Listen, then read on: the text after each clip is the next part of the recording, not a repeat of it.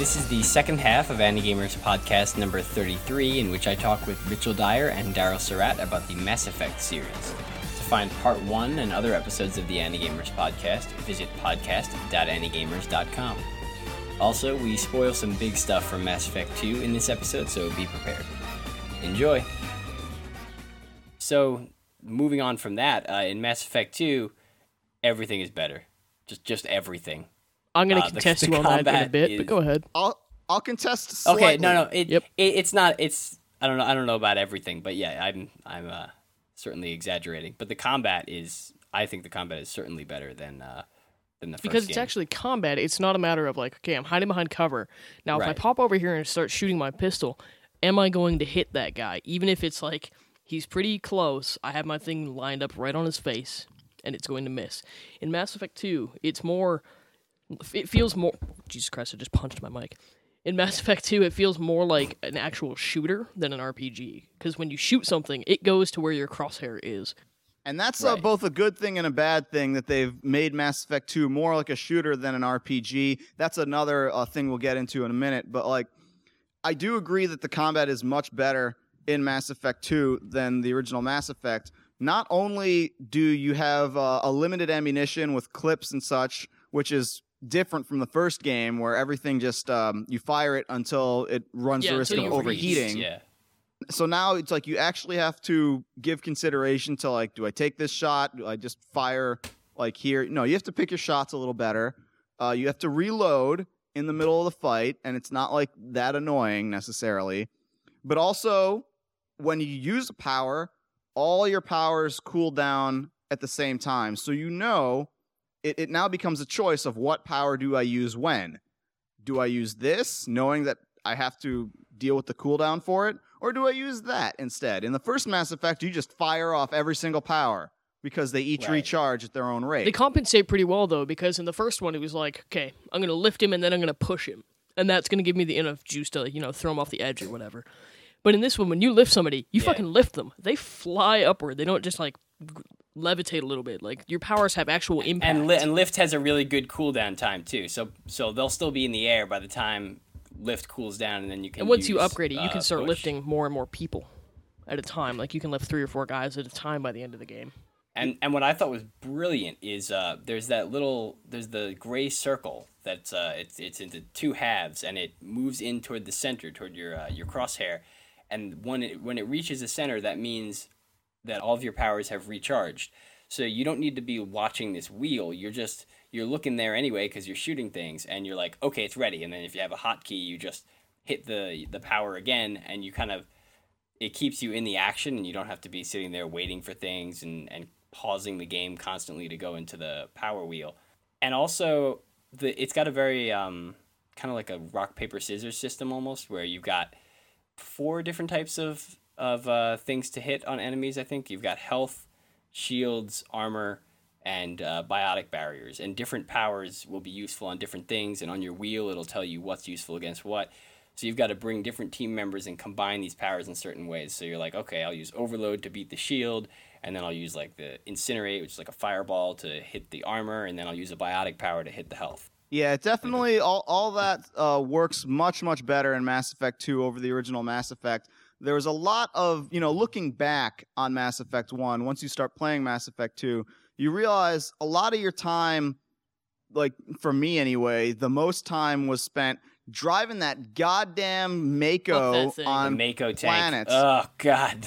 Now, the problem with the Mako, it was basically similar to like the Warthog from Halo. It was this sort of APC buggy thing that you'd fly around on planets. But it handled like the buggy from Half-Life. It was off on a joystick. And it's worse, man.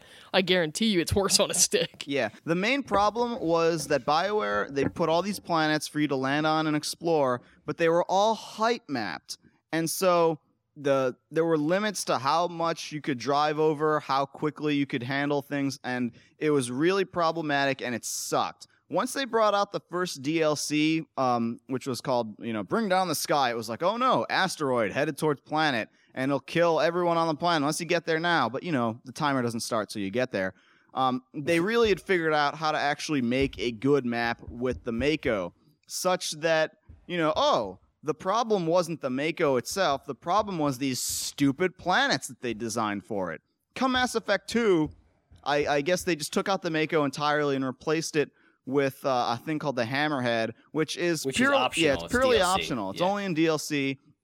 And so I know a lot of people lamented, like, oh, now you can't go and explore every single planet and do stuff. And while that was neat, I kind of, if they had made like a series of planets that were more like that DLC asteroid, as opposed to what we got in Mass Effect 1, I think people would have hated it less. But it's a dramatic simplification, and in place of it, instead of going from planet to planet, driving around and finding things, you now scan planets and probe them for, resources, which is also tedious, but you also don't have to do very much of it.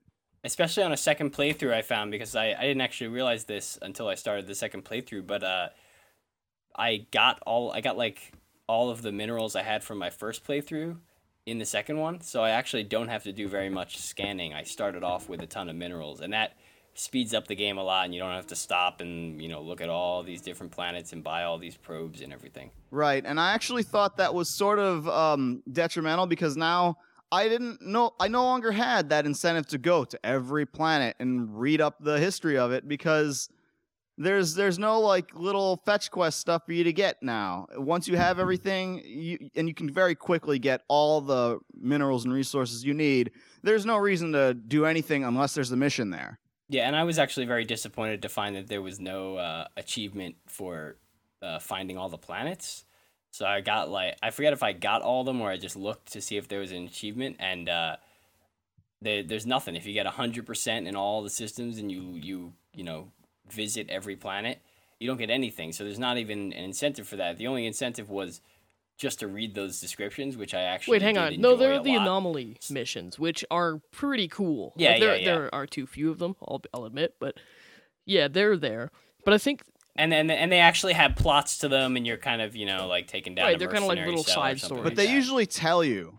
They usually tell you this planet is one that has something on there. Yeah, they tell you as such soon that as you know there's going to be an anomaly. As soon as you load it up, it says Right. anomaly. But sometimes you can find just a random one when you're going around looking for minerals, which was kind of a cool surprise.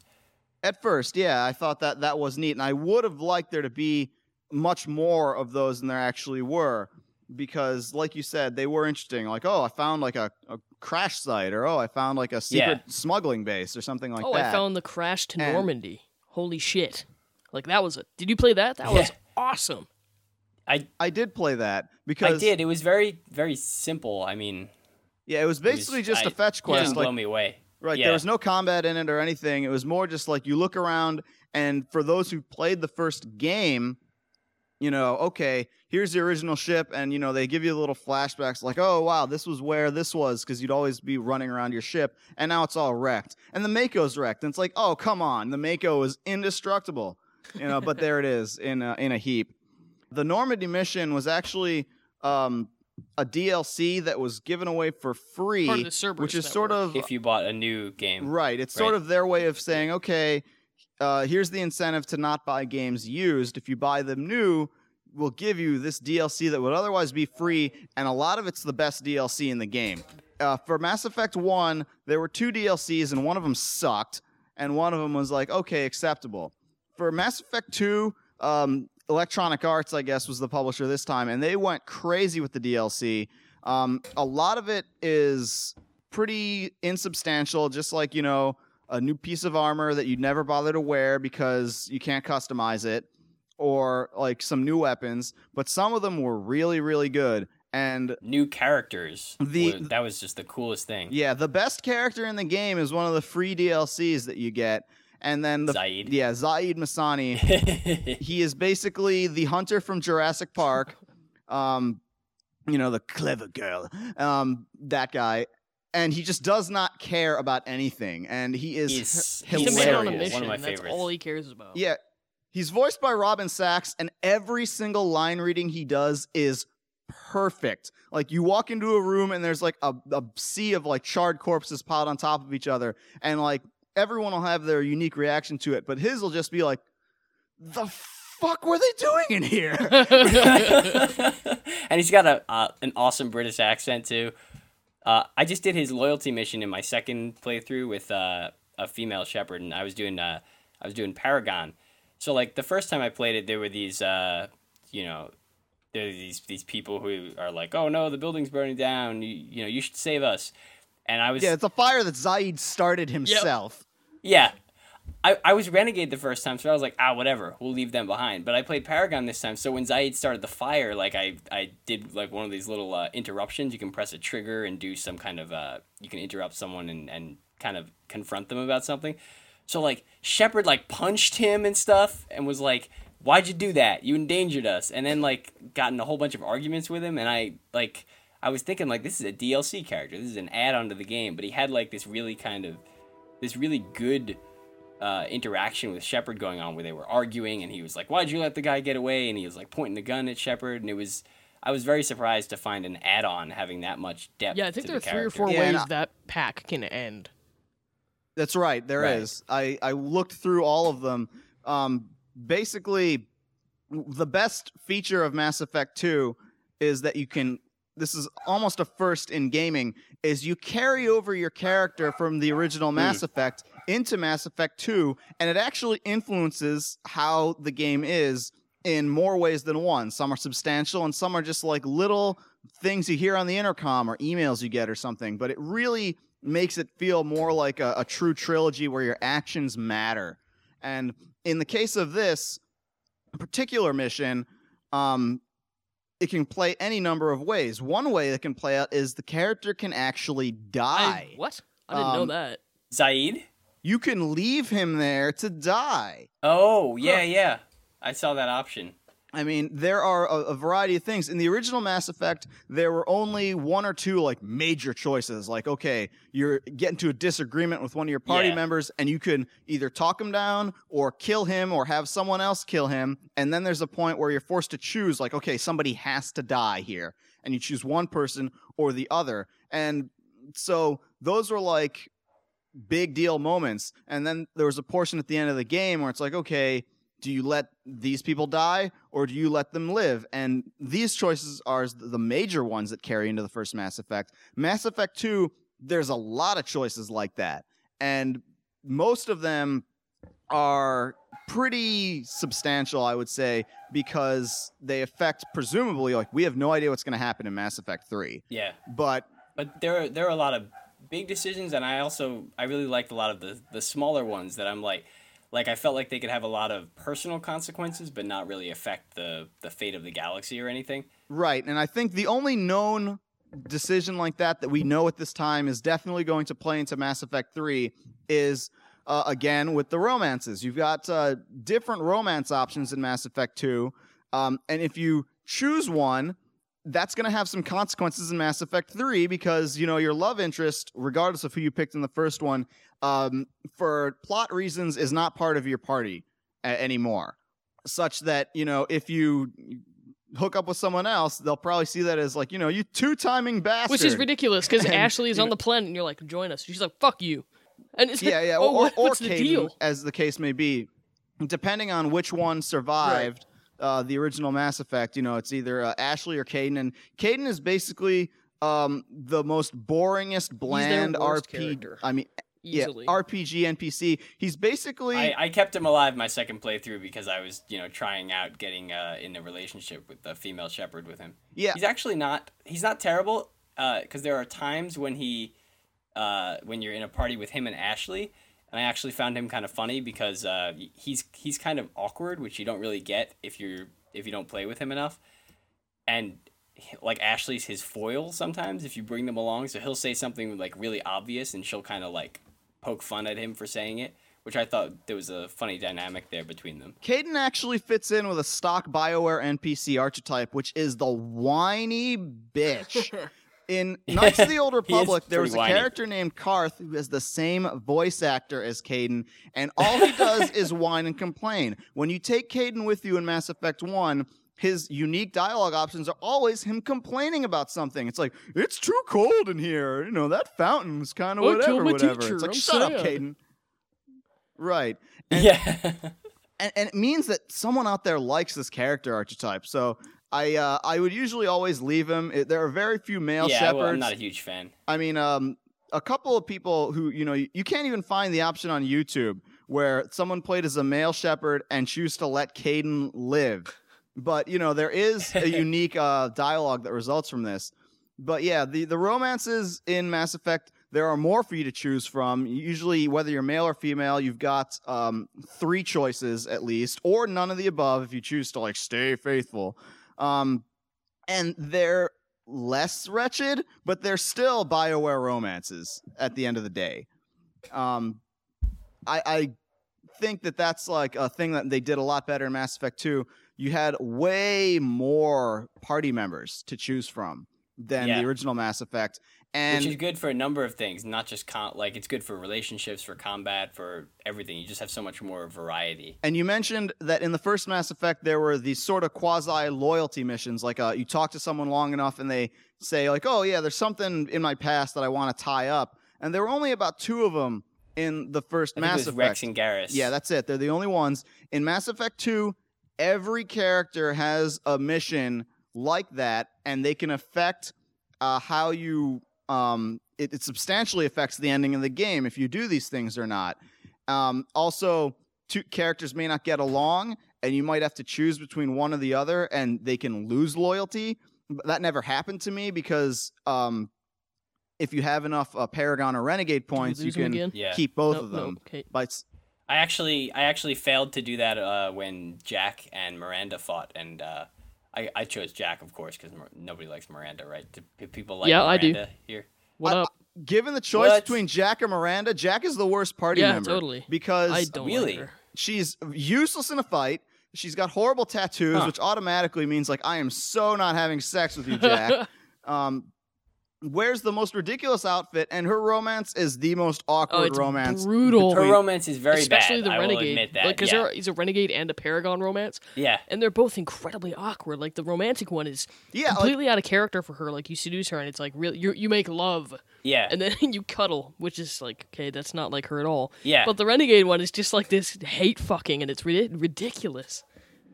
Right. I was trying to not be nice to Jack. I'm okay, I don't like your freaking body-covered tattoos and your leather strap top that you don't even need to be wearing because you're wearing clothes. You're just choosing not to, put them on. So I just be mean to her. And then she'd react we were falling in love. And it's no, stop it.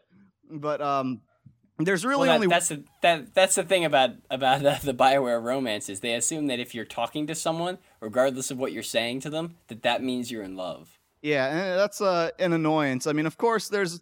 For male shepherds, there's one true choice for romance in Mass Effect 2, and for female shepherds, there's one true choice as well, and it's the people who carried over from the first game. Talia and Garrus. Exactly. Yeah. The Garrus romance is. I strongly recommend people if they play as female shepherd to pursue that because it takes the failings of the BioWare romance system and makes them hilarious on purpose. Because Garrus is incredibly awkward and dumb. Yeah. And it doesn't ever get a read that you're hitting on I've seen a video of it, actually. It's kind of awesome. Yeah, it's worth it. But yeah, I really liked how every single party member in Mass Effect 2 has a specific use and is a very unique character with a very unique voice.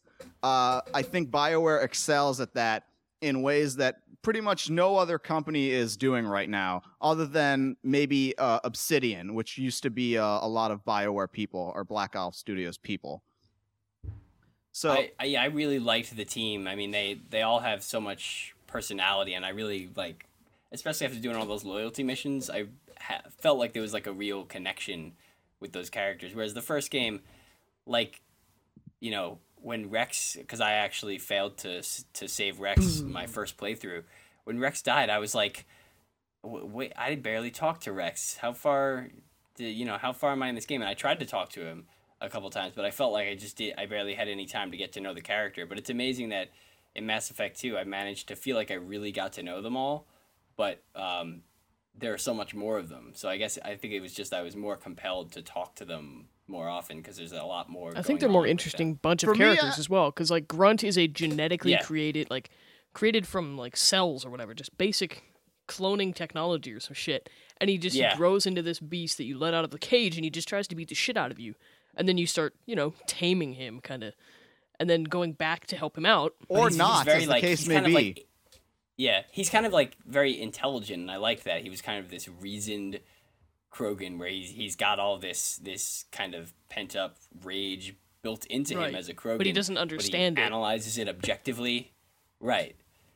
And Mordin Solus. Mordin is Solus one of my favorite is characters. one of the best characters in the entire Yeah. game, because he's just this hilarious scientist who you think is Talks very fast. talks very fast. You think he's like supposed to be like this sort of Nazi scientist who's crazy, but he's actually like the most interesting moral discussions in the entire definitely. game Yeah. are discussions you have with Mordin. And I think to He's his also very funny. yeah, hilarious. he's one of the funniest Everything out of characters his in the mouth is entire hilarious. game. I Yeah. don't want to give it away, but yeah, like he's every single line he has is great. I thought his loyalty mission was really good. One of the better ones. best. And so I think of all the characters, he's one of my favorite new additions along with Zaid. They're probably some of the best guys. I would say, like, even the lamest character in Mass Effect 2, I'm speaking, of course, of Jacob, is not actively okay. offensive. Yeah, he's okay. He's like, all right, you're not, like, tremendously annoying. The more I look at your face, the more I wonder, it's like, is it His racist? face is weird. Is it racist how big your lip is? Just that one or not? Like, and I don't know. I gotta say, it was cool by the end of the game that my male shepherd and Jacob would That like, was bro hug hilarious. every time they talk. Yes, I like that a lot. I thought that was good as well. But yeah, I mean, the idea of Mass Effect 2 is the entire game is built around recruiting the team, getting the team on your side, and then going off and doing one big mission It's like a that heist. you know you have to do It's a from the heist beginning of the movie. It's game. fucking awesome. Yeah, right, pretty much. That's the structure of the game. And so a lot of people told me, it's like, oh, Mass Effect 2 is way shorter and they took out everything from Mass Effect 1. I didn't have that experience. I think I spent as much, if not more Yeah, I time spent more time. on Mass Effect 2 than I did in the first Mass Effect. And The thing about that, it might have less content, but the content was so much more compelling. I was more motivated to seek it out in Mass Effect 2 than I was in the first game. yeah, I think you're right about that. I think most of the time spent playing Mass Effect 1 was driving that Mako around, and whereas most of the time spent on Mass Effect 2 is doing missions and having conversations, which are the strongest part of the game, especially the NPC interactions. And now the mission part, the combat part, is so much better. The overall game is a better one. But like I said, that doesn't mean you don't play Mass Effect 1. It just means that Mass Effect 2 is pretty much better in all the ways that count. Actually, that's a good question to ask you guys. Daryl, you clearly say people should play both. Mitchie, would you agree? I do agree. You should play both, which is kind of a concern for me for PlayStation 3 users who, as of recent news, are going to be getting Mass Effect 2. Great news, but I really feel like if you don't know the first game's story, you're losing out on a lot, especially when it comes to those characters and the politics of the world. And despite BioWare saying, oh, well, we're going to have a nice wrap-up so you can ease your way into the story, Yeah. that's not what you need out of Mass Effect. You don't need a summary. You need to experience it because it's just too much. You can't summarize all that shit. Yeah, the way I see it, it's like PlayStation 3 games are Blu-rays. It would be great if they could just throw Mass Effect 1 onto the Blu-ray. Put both of them on there. But I think there's some deal where it's like Microsoft actually paid money for a Mass Effect to be made. Yeah, Microsoft published the first Mass Effect, so they can't. I assume what they'll do is just have like a cinematic with highlights from the first game. Yeah, maybe you can but choose. You see, like, it's not about the facts of what happened in Mass Effect. Like for me, it's the world important building thing is Right, it's and what that you cannot did. carry over into It's 2 anymore. not that you need to personally experience it. It's that you need to do those things so that you can feel the consequences of making that choice. Right, like who's going to be your game. romance? Because in the third game, there are going to be so many choices compounded where you've got, like, you made all these different decisions about different things, and hopefully they'll bring them all together in really nice ways in the third game. But I feel like, you know, by the time I had gotten through Mass Effect 2, I really felt a connection to Shepard, to the point where when I saw somebody else playing the game, like, because I've only played two shepherds, one male, one female. So by the time I was done and watched other people play, I'd hear the shepherd voice and be like, that's just wrong. That's not my shepherd. That's not what he said. Because you get this, because if you keep the same face and the same alignment, I feel that, and you actually like get into it, I feel like you can really make a connection and really feel that you're playing a coherent character who you want to see what happens to him. You want to see what he does in the third game. And without the first game, like, you're just playing this kind of standalone thing, and I don't think you get that kind of deep experience from it. Yeah, I think that's actually worth pointing out, that you can actually customize your appearance. And all the promotional art, Shepard always looks the same, but you can... Alex Rodriguez. Yeah, you can basically... Sam Worthington. But yeah, you can basically customize your appearance. I tried to make him look like me, but it went horribly wrong. No way. And I ended up looking like Barack Obama. And so I just like, I'm going to run with it because Barack Obama's Secret Service code name is Renegade. And so, all right, I'm Space President Obama, and I'm going to act accordingly how I think Obama in space should behave. But yeah, I mean, I kept the face from 1 to 2 when you import your character, and that helps you build a connection. As far as decisions, I spoke with a guy who made like a sort of save game editor. He was able to figure out what the major things that carried over were based on what gets read during the import process, but he said it's pretty much impossible to get all of them because there are 10,000 flags that get set based on decisions in your Mass Effect 1 save alone. And there are so many more and more substantial choices in 2. It's going to be nuts to see how they carry over to 3. And how BioWare deals and with I just want to... Right. Actually, don't even I know. was talking with somebody about how the choices in Mass Effect 2 could affect 3, and they pointed out they're in 2 loyalty missions for Tali and Legion. Your 2 decisions there could potentially affect like the entire you could start a war. Depending on how they interact, it could affect like if the Geth are destroyed, or if the Quarians are destroyed, or if it's mutual destruction. Or, like those 2 loyalty missions are so important. Morton's loyalty mission as well, because you've got data that could potentially give you a whole army. I mean, we don't know. Or could kill. I mean, I forget what the exact consequences are, but there are like 3 or 4 different ways of dealing with that data. And I remember looking at it and being like, "Whoa!" I mean, I'm essentially holding in my hands like the fate of the Krogan race. Right, but Morton's like, it's over there in the back. I'm not worried about it right now. He's so nonchalant about the entire thing. He's like, genocide? No biggie. And it's like, dude, don't you realize you're about to die? I mean, he's always going on about like, the average age of a Salarian is 40. He's 50. So I mean.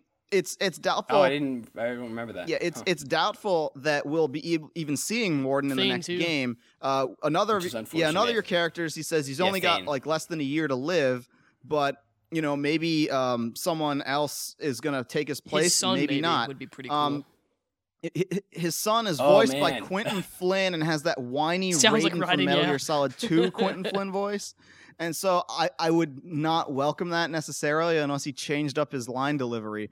But here's an interesting thing about Mass Effect 2. Every single member of your party can die on that last mission. You can even die on that last mission. Of course, your save won't carry over if you die, but like everybody's which is unfortunate because you should be able to play as Garrus in the third game. You should be able to play as Joker. But like, yes, because the only person guaranteed to survive, regardless of your options, is Joker, Seth Green. How the fuck did he get all those bodies into the body bags if Shepard dies? Like, that would break his bones. I don't know. That would kill him. Yeah, he's basically like Mr. Glass from Unbreakable. But people really want to see Joker as a love interest for Mass Effect 3 or as an NPC playable or a party member. I don't know. Yeah. Seth Green, actually, he was kind of ridiculous in the first one, but in the second one, I thought he was had a lot better grasp on the character. Yeah, totally. Did a lot better job. Him and EDI, who's a great character, I thought the artificial intelligence, the talking and the vagina. They have such a they have such a good like set of lines between them when you go up to the cockpit and you said rapport, Mitch, because that's probably the best word for it.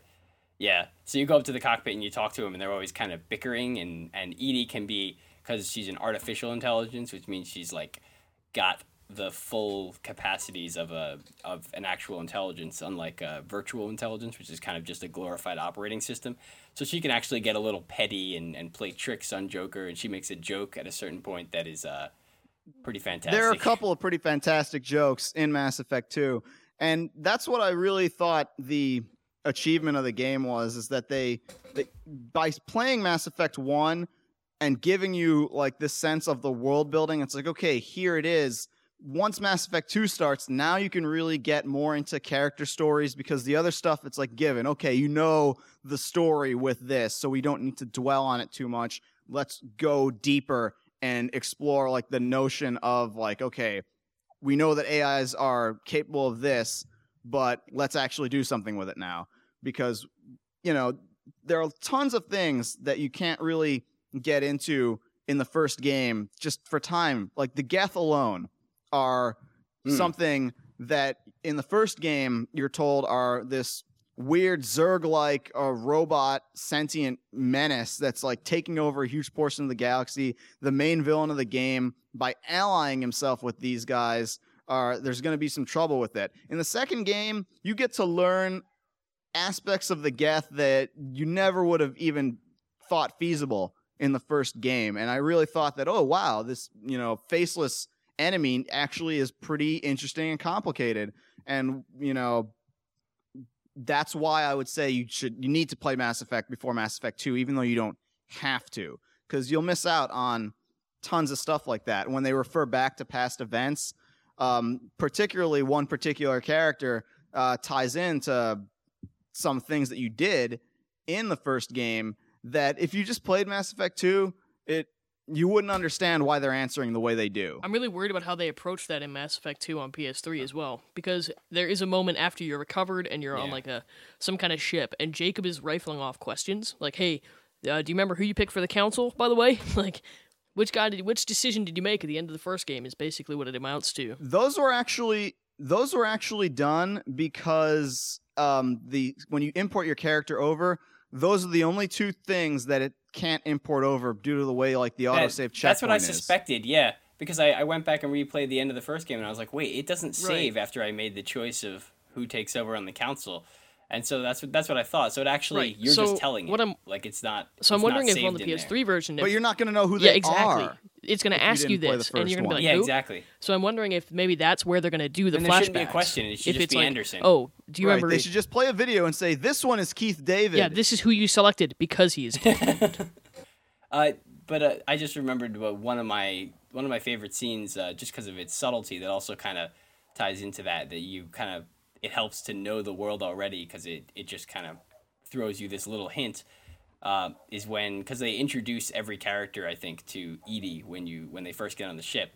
When Tali gets on the ship, and then Jacob's like, "Oh, Tali, introduce yourself to the artificial intelligence onboard AI," and she turns around and just she's got the glass over her face, so you don't see anything, but she just looks and just walks away. And I was like, wow, that was like well done.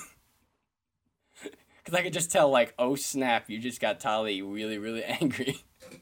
And if you hadn't played the first one, you wouldn't understand that there is this like long ongoing thing history between the Geth and the Quarians. Or AI in general and the Quarians, because AI research is outlawed and forbidden because you of the also Quarians. don't understand why it's a big deal. Like, I'm not a huge fan of the Quarians in general, but when you go to the flotilla, it's like, holy shit. Are they space gypsies or space Israelis? I say space gypsies. See, I was going to say Israelis.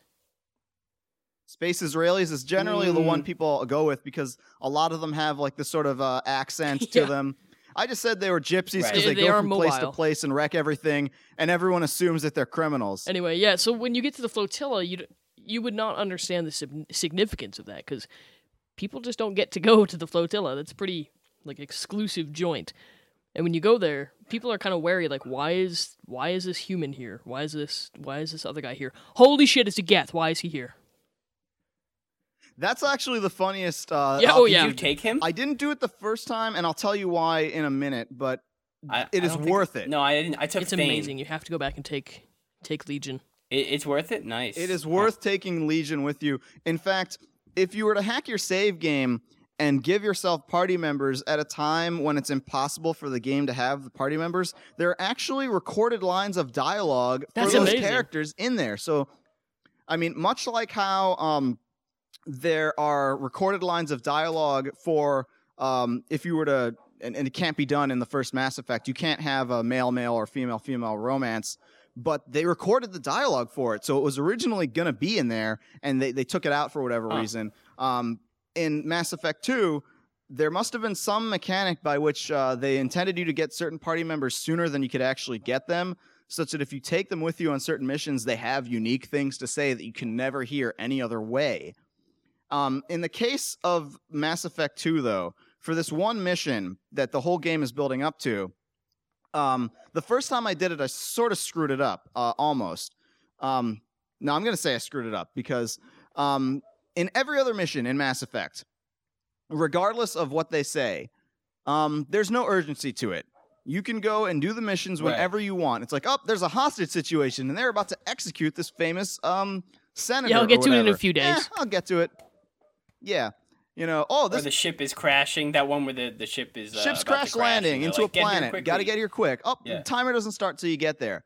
In Mass Effect 2, it's the same way for every mission except for one. And the game, they kind of say, oh, once you do this, you really should do whatever. But you're like, you know, you've played through 100 hours of game to the point where it's like, whatever. You guys say that all the time. Except once you get to the end game, it's like, oh, I took too long to do this, and now there's a consequence for it. I kind of... A pretty big consequence. Yeah, it's a major consequence. Right, and I was like, I didn't like it. And I actually went and I said, okay, this isn't how I want to play the game. When I play through the game, I'm going to choose an option that I otherwise wouldn't take just to see what the options are. But now I'm going to go back and fix it. My option to fix it, because I didn't know, meant I had to go back 20 hours to a much, much earlier save.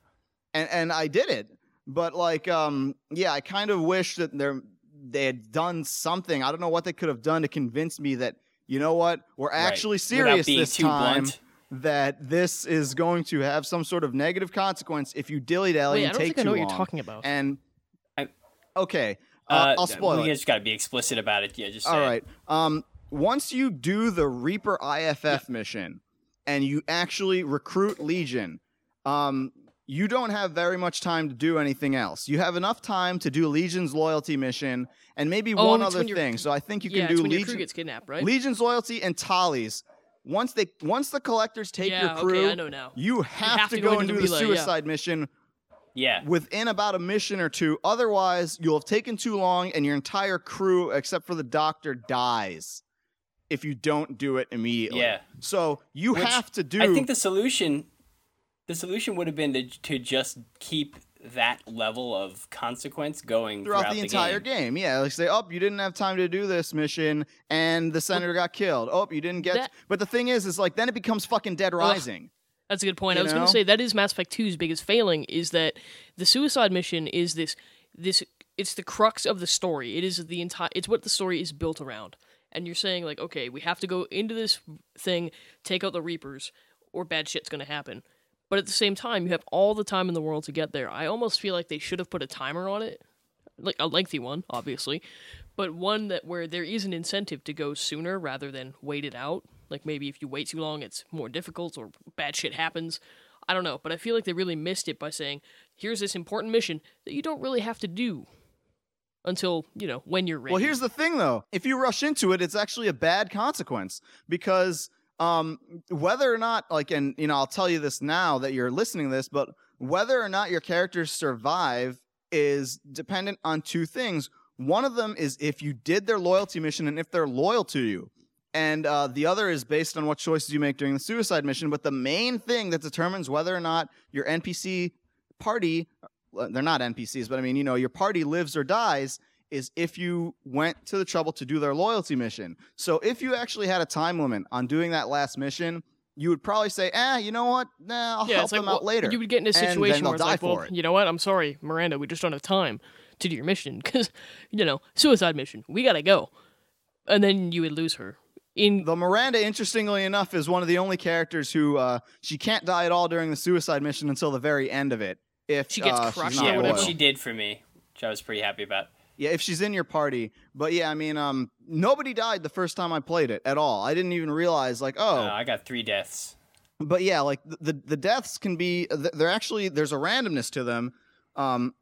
Which is cool. If you pick the wrong person for the wrong job, someone might die. If you take the wrong person with you, it's random. Like 1 or 2 people could die. I didn't know this until after I beat the game because I was like, oh, Which is okay. good. I think that you shouldn't know that beforehand because then you're playing the metagame. Right. I'm glad that's, the part of the things where it's like, okay, I don't want to know anything about this game at all.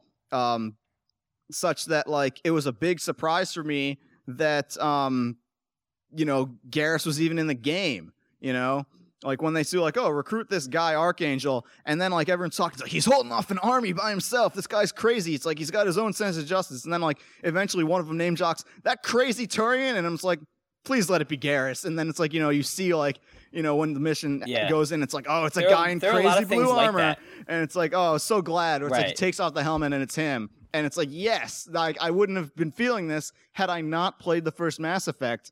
And then known to expect, like, okay. At the beginning of Mass Effect 2, like, okay, here's Garrus. He was in your party. He was a cool guy. You find him, and it's kind of your first interaction with him, so it's not a big deal. You're just like, oh, this is Garrus. Okay, carrying on. Right, and there is even a built-in option if you carried over your character and never recruited Garrus at all. There's a separate dialogue for that. Oh, man, I never even It's just a little truncated. Yeah. Wait, what? You cannot recruit Garrus? You don't have to take a walk. Garrus or Rex. You don't have to recruit you Rex can just in miss Mass Rex Effect by the elevator altogether. Or when he comes by and he says, fist is mine, you can just say, fuck you, he's mine. Peace. No way, that's crazy. Yeah, I mean, those are options that, give tons of replayability to Mass Effect and Mass Effect 2, is not just the options within each specific game, but how your options carry over, and it's definitely neat. I mean, for me, Rex, I had to have him because, like, once I had him in my party and he just suddenly executed Fist, it's like, oh, no one else would have done that had I not chosen Rex in my party. You're cool, dude. You're like HK-47 or whatever in KOTOR. I'll keep you around. But, yeah, I mean, if you hadn't killed all these various NPCs, a lot of them show up again in Mass Effect 2, just for, like, little cameos, and I thought that was cool.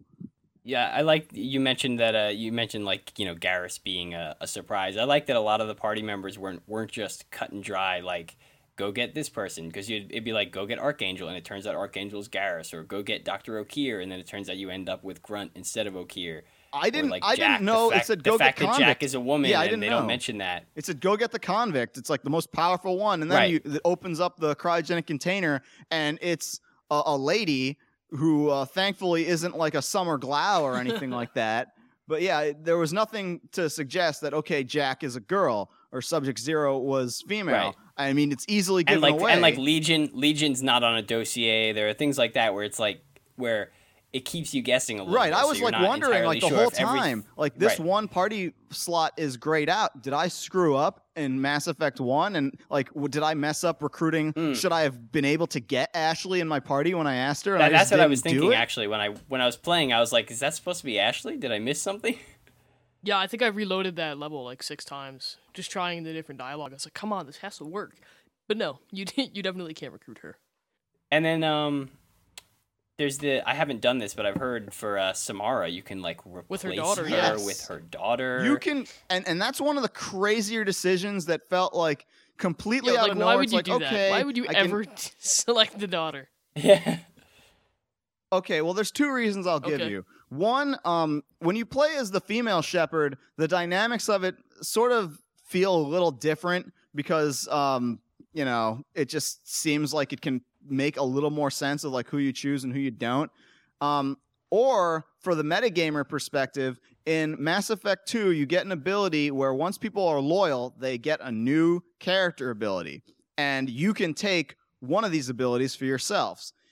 It turns out that Morinth, who's the daughter of Samara, has the best ability in the game. It's called Dominate. And what it is it's basically AI hacking, but for people. That's fucking incredible. Oh my God. It goes through anything. It's like, okay, no way. Blue Sun's commander with your full shield, full armor, full barrier. I'm just going to AI hack you. And it works. That's awesome. And it is the most overpowered ability in the game. And so what you can do is you can choose Morinth, get that ability, and then like reload a previous save. Give it to yourself. And give it to yourself while keeping Samara. And so now you have Dominate and Samara. And so that's basically the only real reason. But if you pick her, and you pursue a romance with her, you die. It's great. Right, yeah. Because they build it up. It's like, oh, well, you know what? She's like special. that ninja girl in Ninja Scroll. Right. It's like you have sex with her and you get poisoned. Her whole deal is that she's a mass murderer, serial killer, and then she like talks you up in the romance. It's like, you know what? But you're different, Shepard. You know, you're able to resist my charm. You had the Prothean relic in you. You're a superhuman. It's like it'll work this time. But no, you die. And she's like, reload. So nice. It's neat that those options are there. Although again, it's completely crazy. Like, okay, kill this person who's never done anything wrong to you, and stick with the lady who just tried to kill you, or not.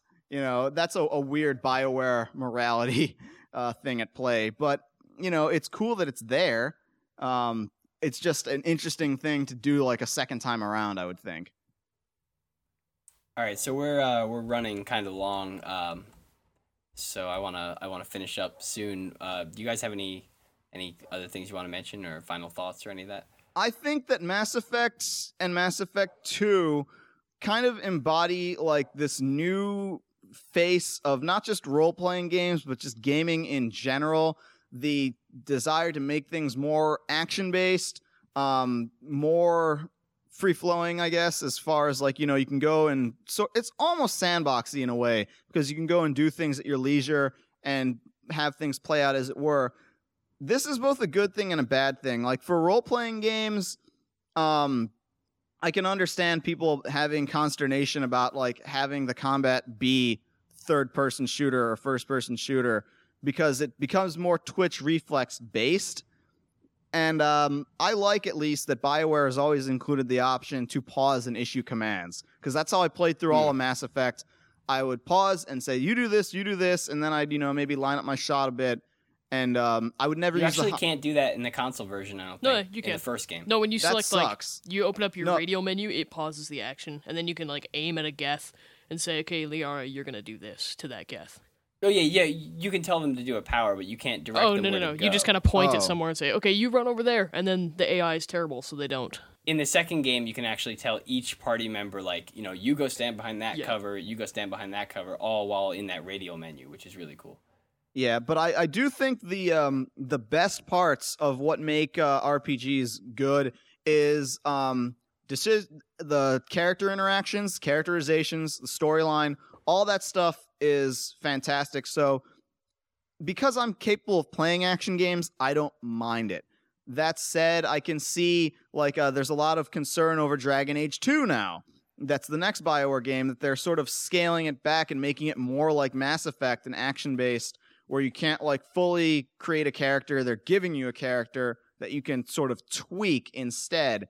It's a hybridization that I don't want to see become the norm, but I'm glad that at least we've got something like this, especially for a sci-fi original property RPG like this. I'm kind of done with high fantasy and elves and wizards and stuff. I like this setting and milieu a little better. So I can't wait for Mass Effect 3 to come out. It's going to be a while. Yeah, absolutely. There's a new DLC that isn't out yet for Mass Effect 2 that's going to be pretty substantial, that, again, addresses stuff from the original Mass Effect that isn't even mentioned in Mass Effect 2, except for maybe a conversation or two. I didn't know this. This is news to me. Regarding... Okay. No, this is news to me. I'm just fascinated and very excited. That wasn't sarcasm. They're about to release a new DLC called Lair of the Shadow Broker, that's going to be all about like Liara, and you're going to finally track down like shit about the Shadow Broker and see what's going on. And it's going to be the shit. That's going to tie into that comic too, the Redemption comic that came out. Right. Which was the interstitial between part 1 and part 2, which had some pretty terrible artwork, but I read it anyway.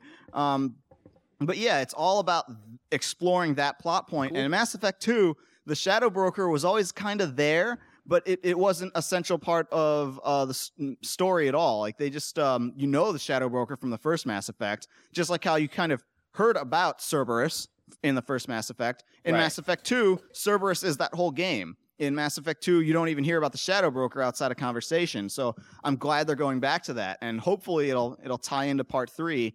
Unless you find the Shadow Broker, I don't know. Who knows what's going to happen?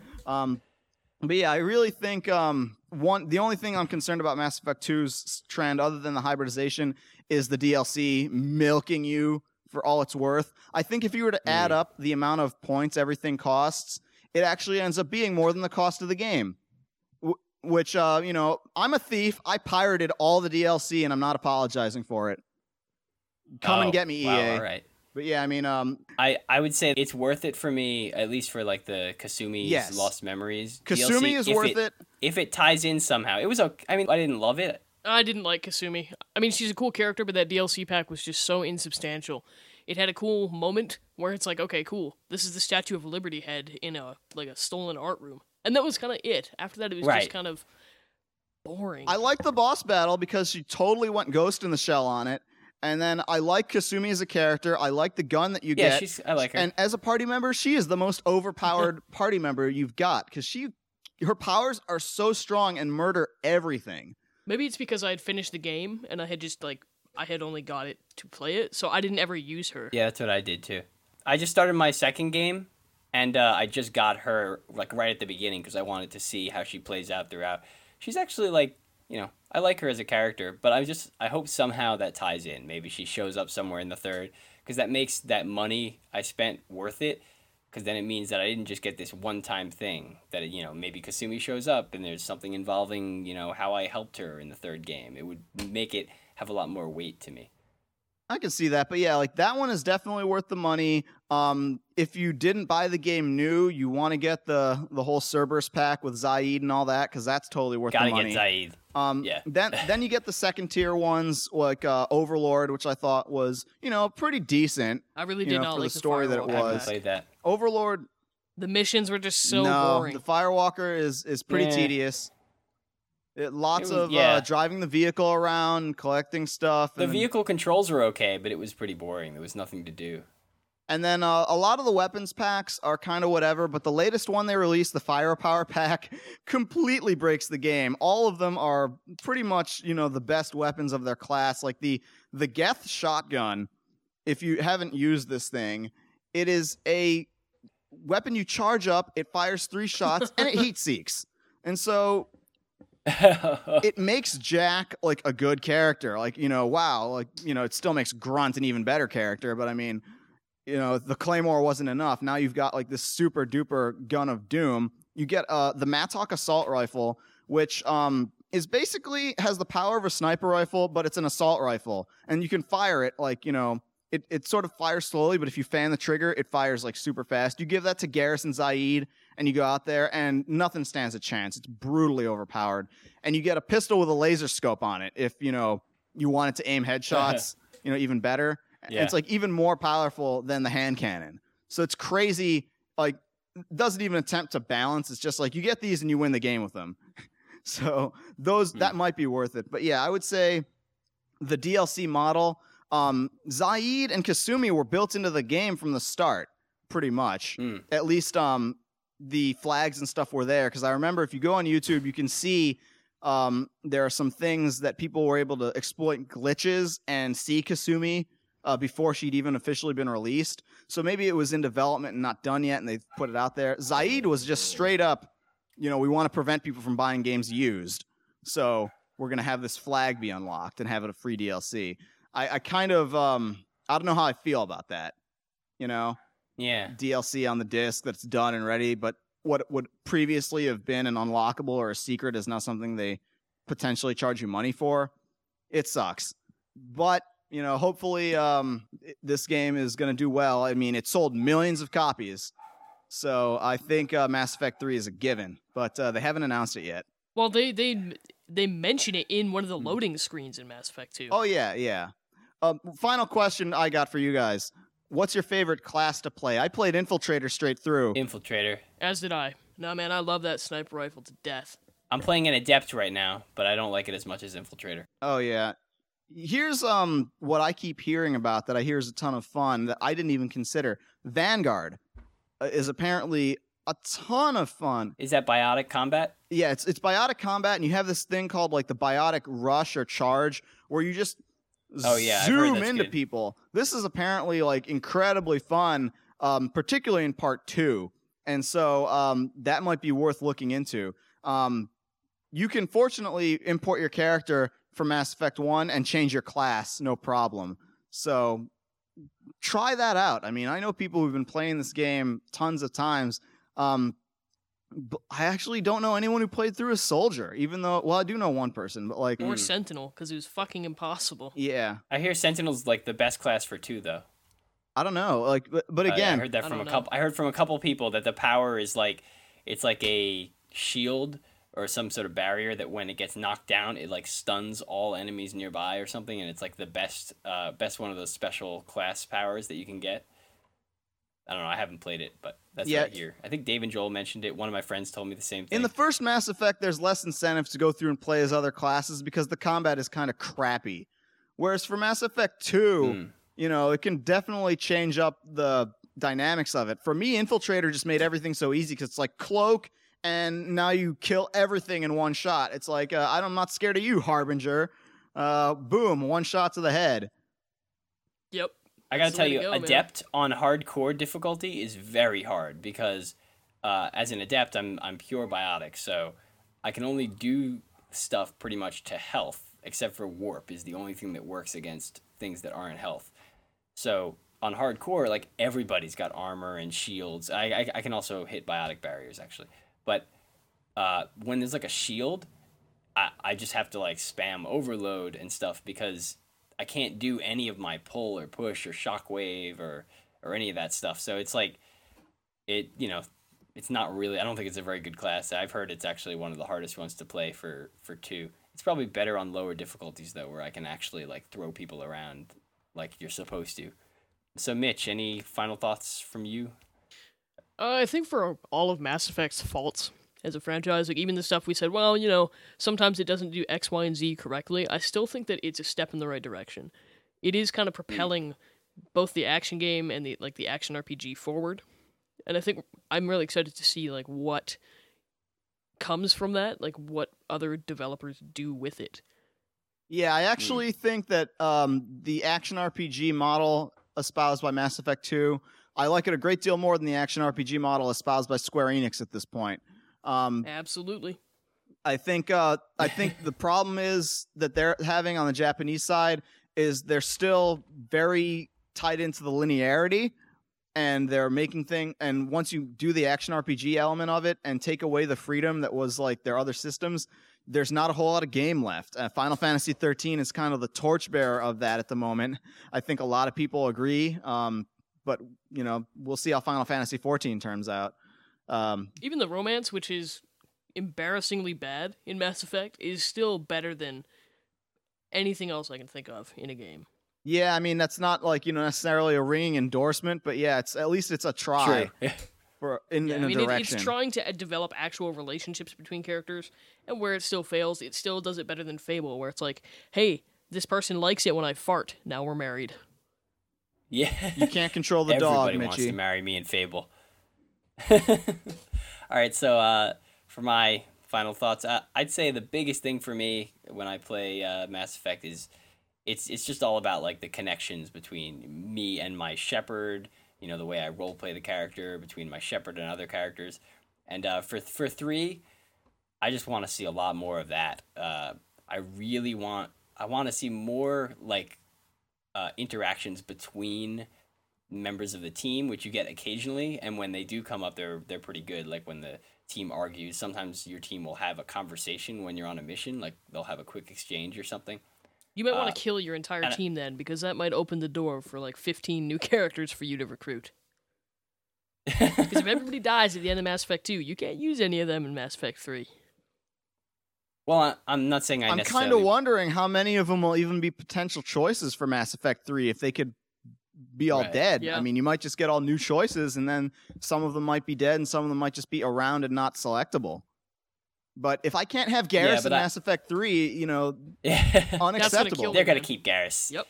That's not happening. They're not going to, like, unless he dies or something, he's not going to, like, be hanging out and not be on Shepard's team. Because, like, he's in love with Shepard, even if Shepard's a dude. Yeah, it's the ultimate bromance. It is the ultimate bromance. So yeah, I want to see a lot more of team members talking to each other and things like that, because I really think Mass Effect is best at creating those connections, and I really felt by the end of Mass Effect 2 that, like, when Thane died for me, which was pretty sad. Like, I felt when characters died, I for most of them I had like an actual connection. Zaid died on my team. I was like, wow. I liked Zaid. You know, I felt like I spent a lot of time listening to his. I would pay DLC just for more stories. To Grandpa's war stories. It's like, this reminds me of the time I went out for ice cream with my kids and I was the only survivor, you know. So yeah, more of that in Mass Effect. Yeah, there was a company way back in the day called Origin Systems, and their slogan was "We create worlds," and they made stuff like Wing Commander and that sort of thing. And I just got completely wrapped up in like the setting of these games, such that when they carried over, I felt like, you know, something more for these protagonists, and even like the people who would die from previous games. It's like I felt bad. And Mass Effect is kind of like the first game since like that era that seems to have really done that for me as well. Like, I really am legitimately wrapped up in the setting and in the scenario and the characters. Like you said, they've done a really good job of that I wish was more common in gaming. I mean, it's not like I feel the same way about, like, you know, Gears of War. I mean, were you supposed to care? I can't think of many games. So deep. So sad. Exactly. Mass Effect is gotta be one of the only games I can think of right now that has ever really pulled me in like that, where I really felt like I would be sad if a character died, you know? Not like I would like cry myself to sleep or anything. But it's more like just, that, you know, you feel something. It's like, it's very cinematic. Right. And that's the buzzword they throw around. But it really is very much like a science fiction action movie in a lot of places and a lot of senses like that, without being, like, you know, brainless. Yeah, so I think we pretty much told you in a nutshell, listener, that you should play Mass Effect 1 and 2. It's really, really... I think we really told them that they already played Mass Effect and they better not have listened. Yeah. If you've already played it, which you probably have, play it again. And tell your friends to play it. That's a big one. So that's about it. You guys want to promote your respective things before we get out of here? Sure thing.